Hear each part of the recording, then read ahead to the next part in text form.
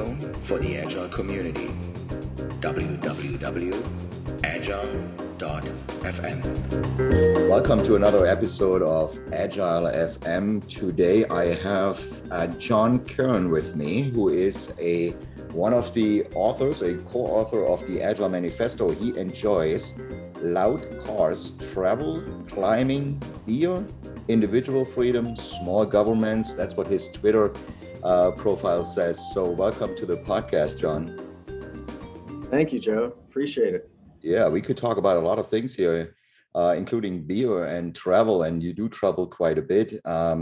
But the one thing I want to talk about is the Agile Manifesto. We are recording this in February 2021, and that is also the 20th anniversary of the Agile Manifesto. So very timely recording here, and I want to reflect a little bit on that day, that weekend you guys had in Utah. So this is how do you feel about this anniversary? Just like curious, it's been 20 years and, you know. Yeah, I remember the 10th anniversary. Me too. Yeah, that was kind of shocking. That was already 10 years, and 20 certainly seems like it flew by. So it's pretty amazing that the opportunity of had that much of an impact over 20 years on so many millions of people is truly humbling. And the fact that it's still relevant, still worth talking about, Right. I think is a fairly amazing feat of happenstance, frankly. Nobody knew this would take off and anyone would care about it, even 20 days from the day we left Snowbird. So yeah. That's so yeah. So obviously nobody could know what would come out of this weekend, right? It could have been just a fun weekend of skiing, or there's more, and there was more. There is, after 20 years, we're still talking about it. Every time I talk about the Agile Manifesto and I refer to it to folks I work with professionally, I always say this is a site that is probably the one website in the internet that not a single pixel has changed in 20 years. I think that's a great point. Yeah, it's like it's still the same, right? But there is something about that it is still the same. So it's still relevant in the same way. We're still talking about very similar topics, and coaches maybe on different levels, but they were still talking about the same topic. So it shows how instrumental this was. So thank you for that. How do you feel about Agile in 2021 now? Like, I mean, obviously there was a lot of things going on in the early days in 2001, 2002. There's a financial crisis and all that kind of stuff that led to us. Now we're in the middle of a pandemic. But so we went through a lot as a society, but from a community's perspective, where are we? How do you feel about Agile as a topic in the community, in the industry, and what companies out there do with it? Well, I think I would say part of the problems that maybe anything like this faces is how folks embrace it, how they interpret it, how they practice Agile. And so it's been this way from pretty much the day we published it. It obviously resonated, obviously struck a chord.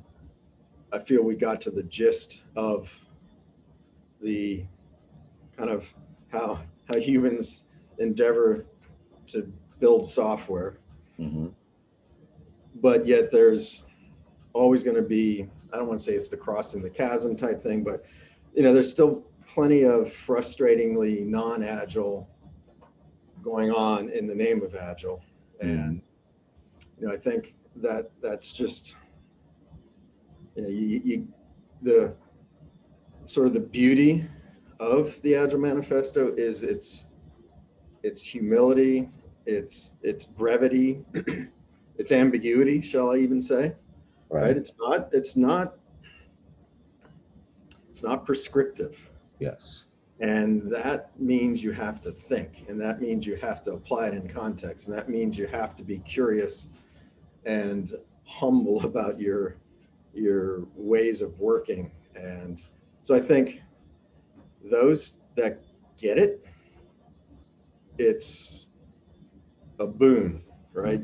There are kick-ass agile teams and agile companies and agile and lean companies, right? You can see there's a radical difference of those who get it, practice it, live it, breathe it, and then those who treat it more as a prescriptive, they might have latched on to Scrum or SAFe or, some very prescriptive, and then not moved on from there, and they're just still locked into a different, I don't want to say draconian, but a different command and control way of being agile.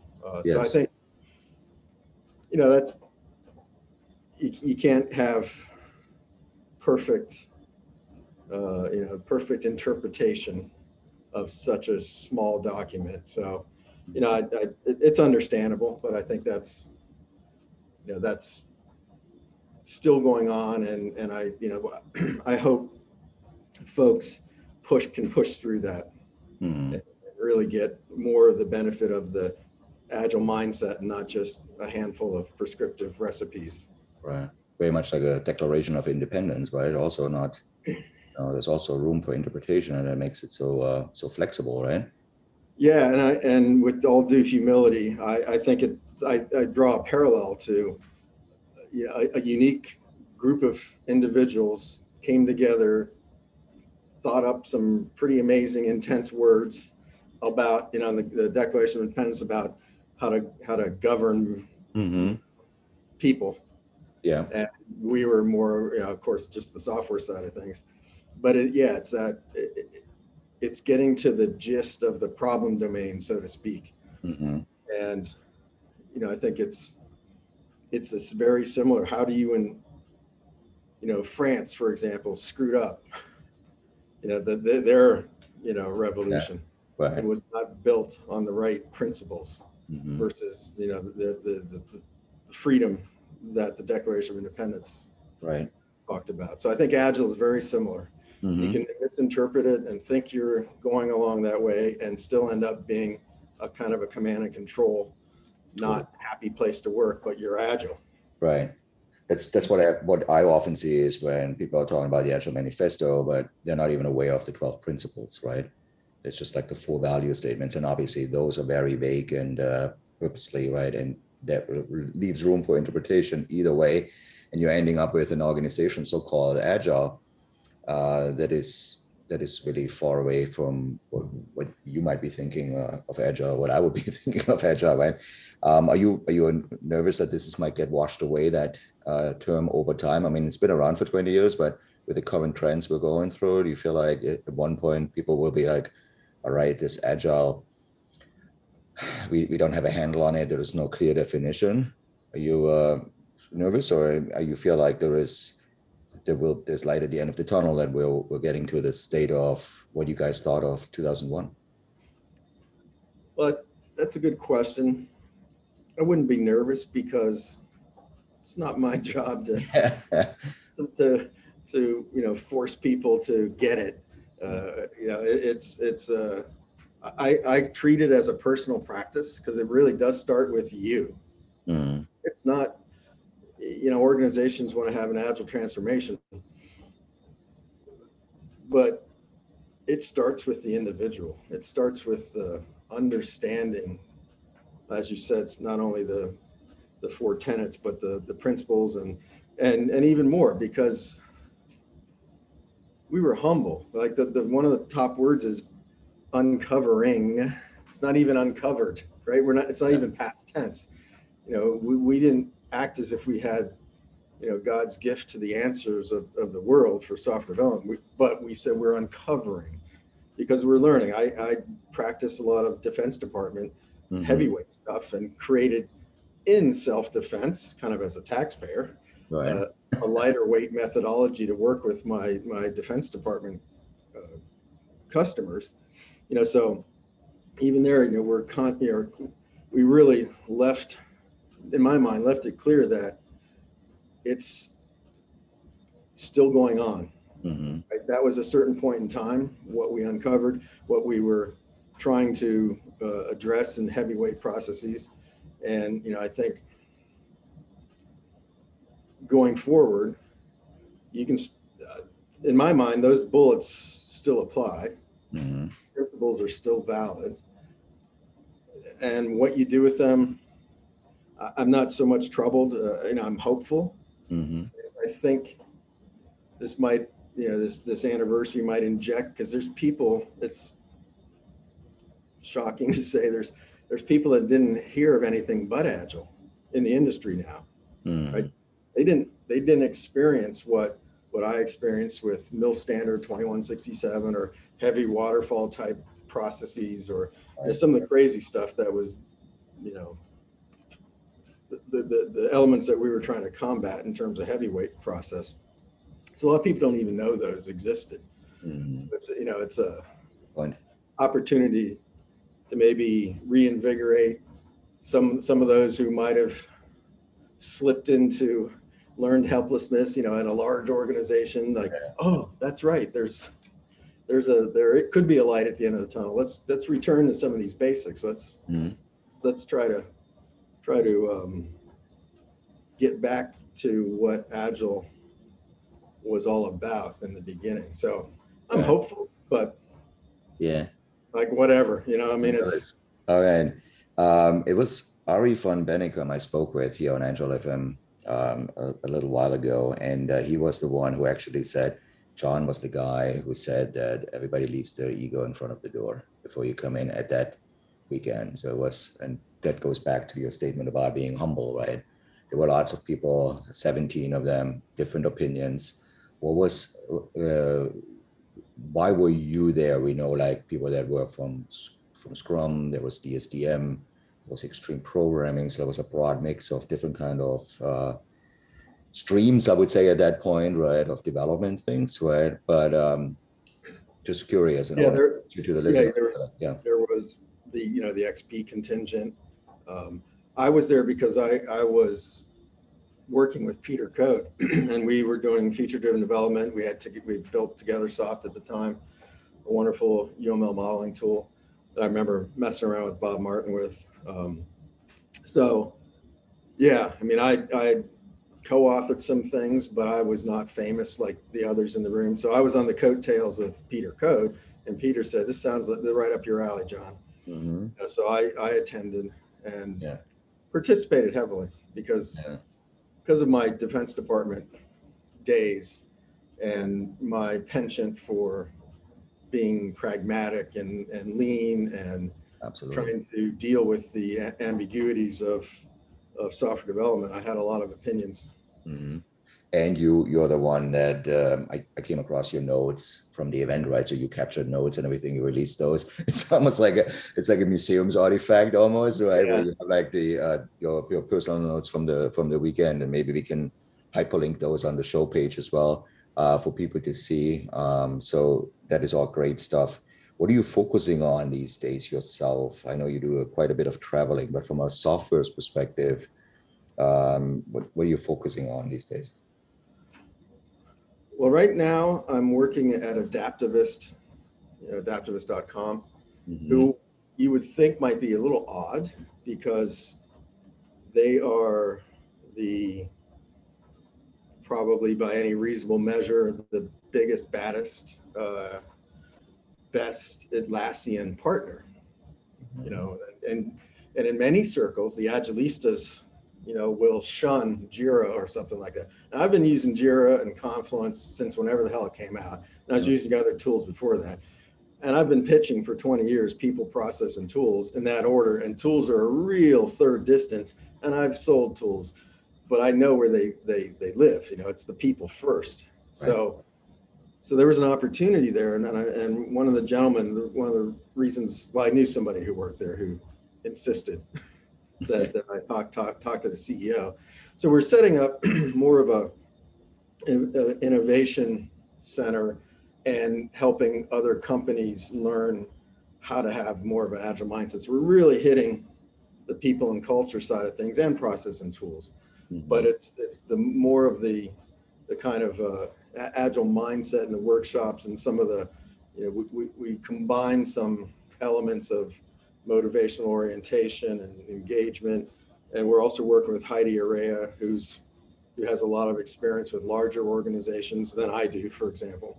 And so we're really striking out on a pretty fascinating chord, because until I met John, some of the things that we began talking about, and he helped shed light on, about ways that people make their meaning, different like leadership development profiles. So I learned why, in some cases, a technique that I would use worked like gangbusters with a team, and other times I would talk, and I'd be like, knock, knock, knock. Is this thing on? Are you, can you even hear? Right. And he let me understand that, well, actually, they weren't receiving on the frequency that you were transmitting.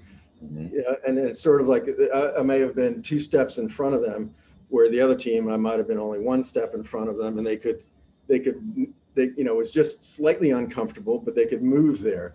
2 steps was like a cliff. Mm-hmm. And, so we're really, I think, opening up more of the realm around, I've been preaching it for a long time, that the good people of their own will create a process. They don't need to read about anything in Scrum, or right. Somebody would, they were really good, focused on a vision, trying to get somewhere, will create a process. I always say that, that good people will trump every other thing that you try to do. And they'll even create tools. Right.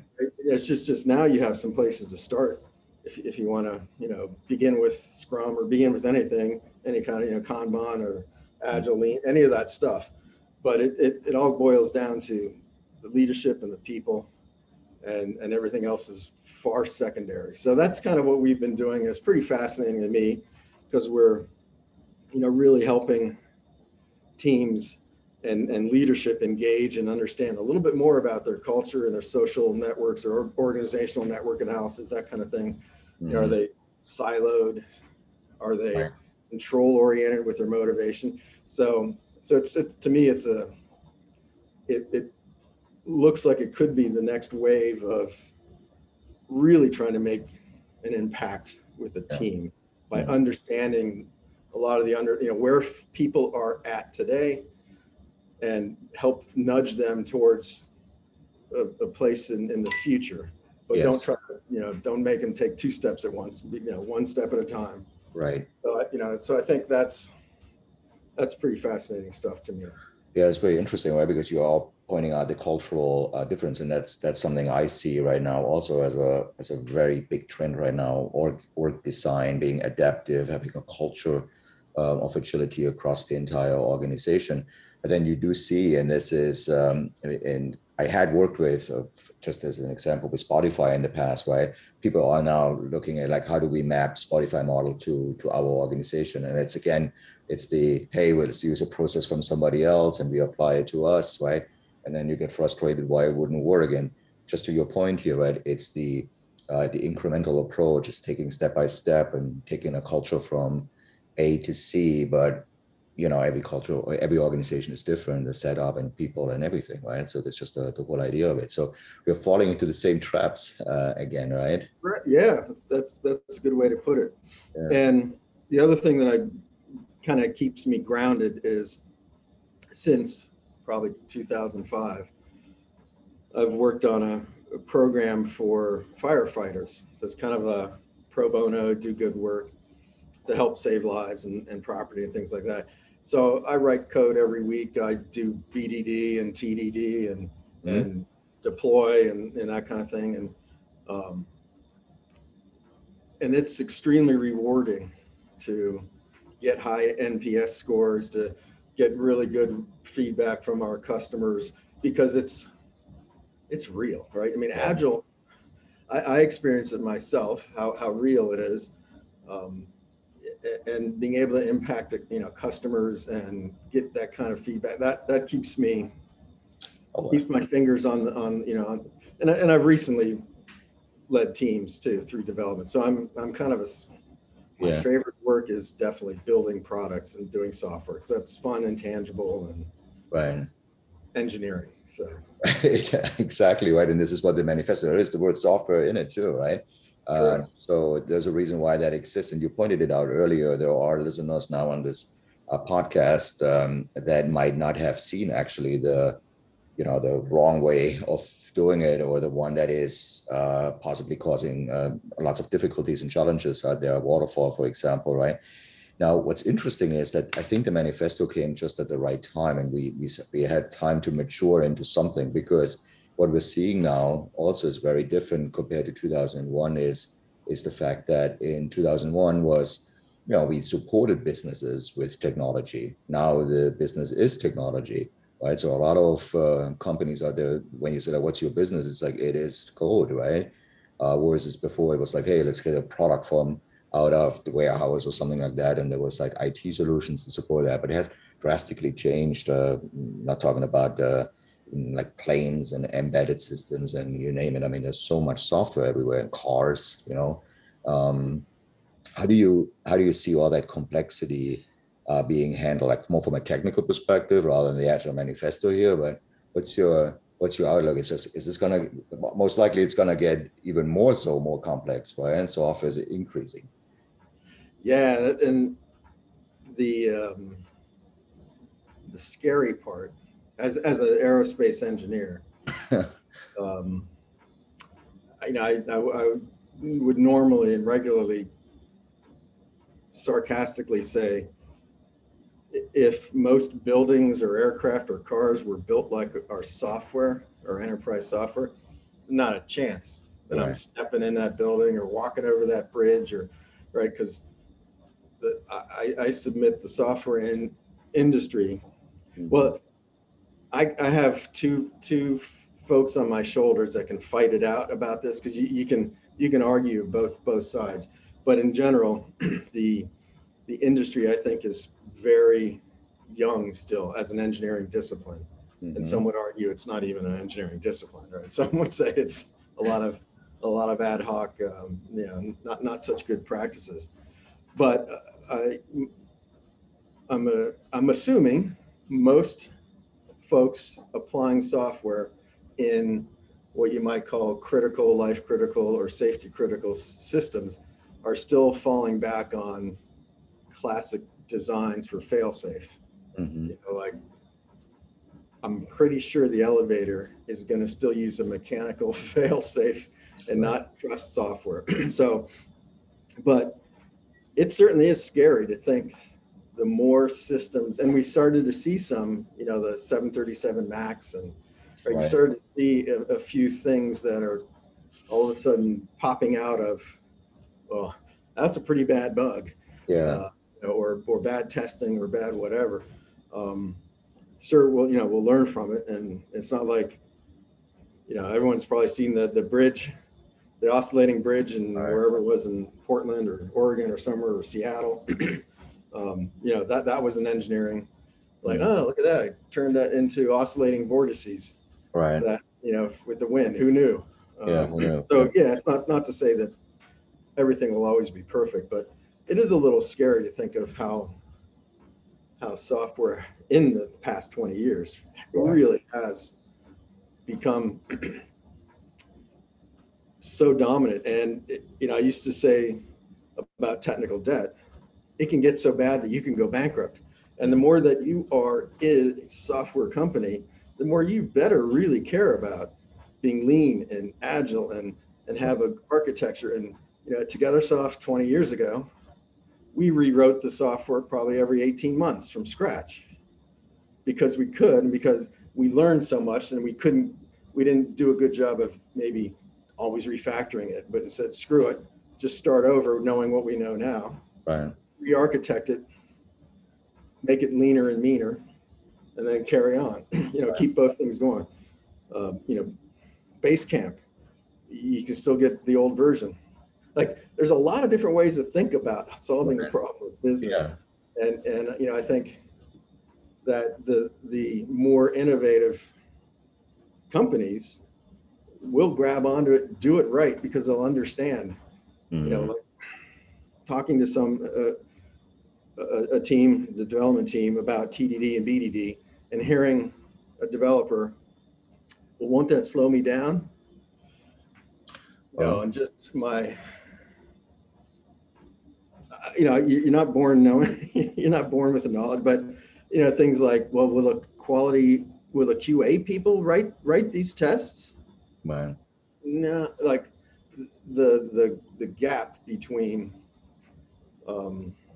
understanding the holistic aspect of what we do to try to deliver outcomes and the interdependencies between, for me, having tests is like a confidence booster, right? I feel more comfortable. I'm not saying they're perfect, right, but it's more comfortable. Did it take more time?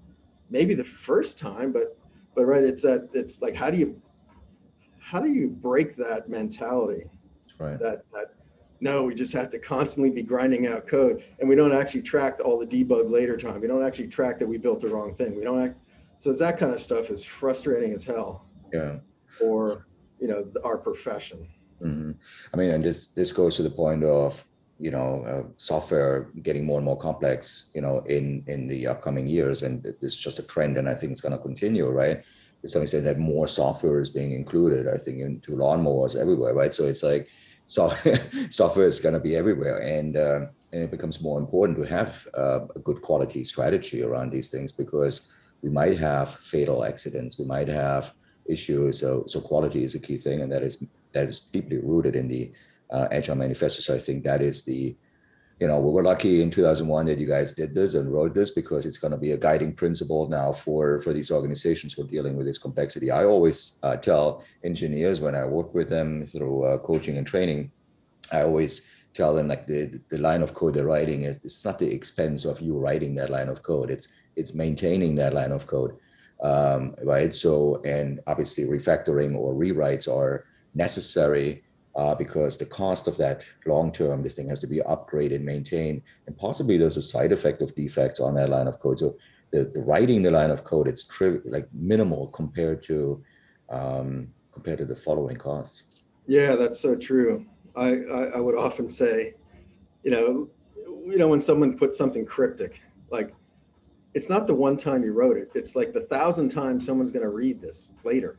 Exactly. Yeah. That's the penalty. You're right. That's yeah. It could even be your future self, right? So yeah, it's trying to build that professionalism, and the craftsmanship, and the understanding of beyond the silo that you might think you're in. Yeah. Being a broader thinking individual, understanding we're trying to build something long term, hopefully for a piece of software, and we're trying to make our customers happy. Right. And there's good ways and bad ways to make that happen. Right. I liken it to two different styles of gardens, if I might do an analogy. My parents were big into square foot raised bed gardening. So people probably seen raised beds, so you don't trample on it and stamp down and then you could work compost into it. And the square foot technique was different plant, you had boards with different holes on different centers. So different types of plants needed to be planted on foreign. Anyway, he also planted things cooperatively, like something could grow underneath another thing that would be beneficial. So it was some of the most productive soil on the planet, probably. And then you could have a giant garden, somebody's different tactic, maybe full of weeds, not pretty to look at, not with nice wood chips in between. You could walk along, you could see his espaliered cherry trees and the asparagus, right? Might not be pretty, but it produces. It produces, yeah. Also. And the two CEOs running those two different farms, you think they have a chance of comparing, input versus output, any kind of process efficiency, or right? Our industry is so bereft of being able to understand effort versus output. And you could even say, well, I don't care. I can get really cheap labor on that big pile of land. And I just plow it under every year, and I don't weeds and all, and it produces enough, and I have cheap labor, and I just rewrite it every year. Right. So I actually don't know the right answer, because some industries, it might be cheaper to throw it away and start over again. Yeah. In other industries, it might be worth To culture. Yeah. curating it, building a beautiful and manicured English garden or something, right? Who knows what the answer is? We don't all need to be, gardens of Versailles, but we also don't all need to be, weeds, a garden full of weeds that you can barely find the plants. Yes. Oh, absolutely. That's what I think's a challenge in our industry. Yeah, I agree, and that's a great metaphor. Thanks for that.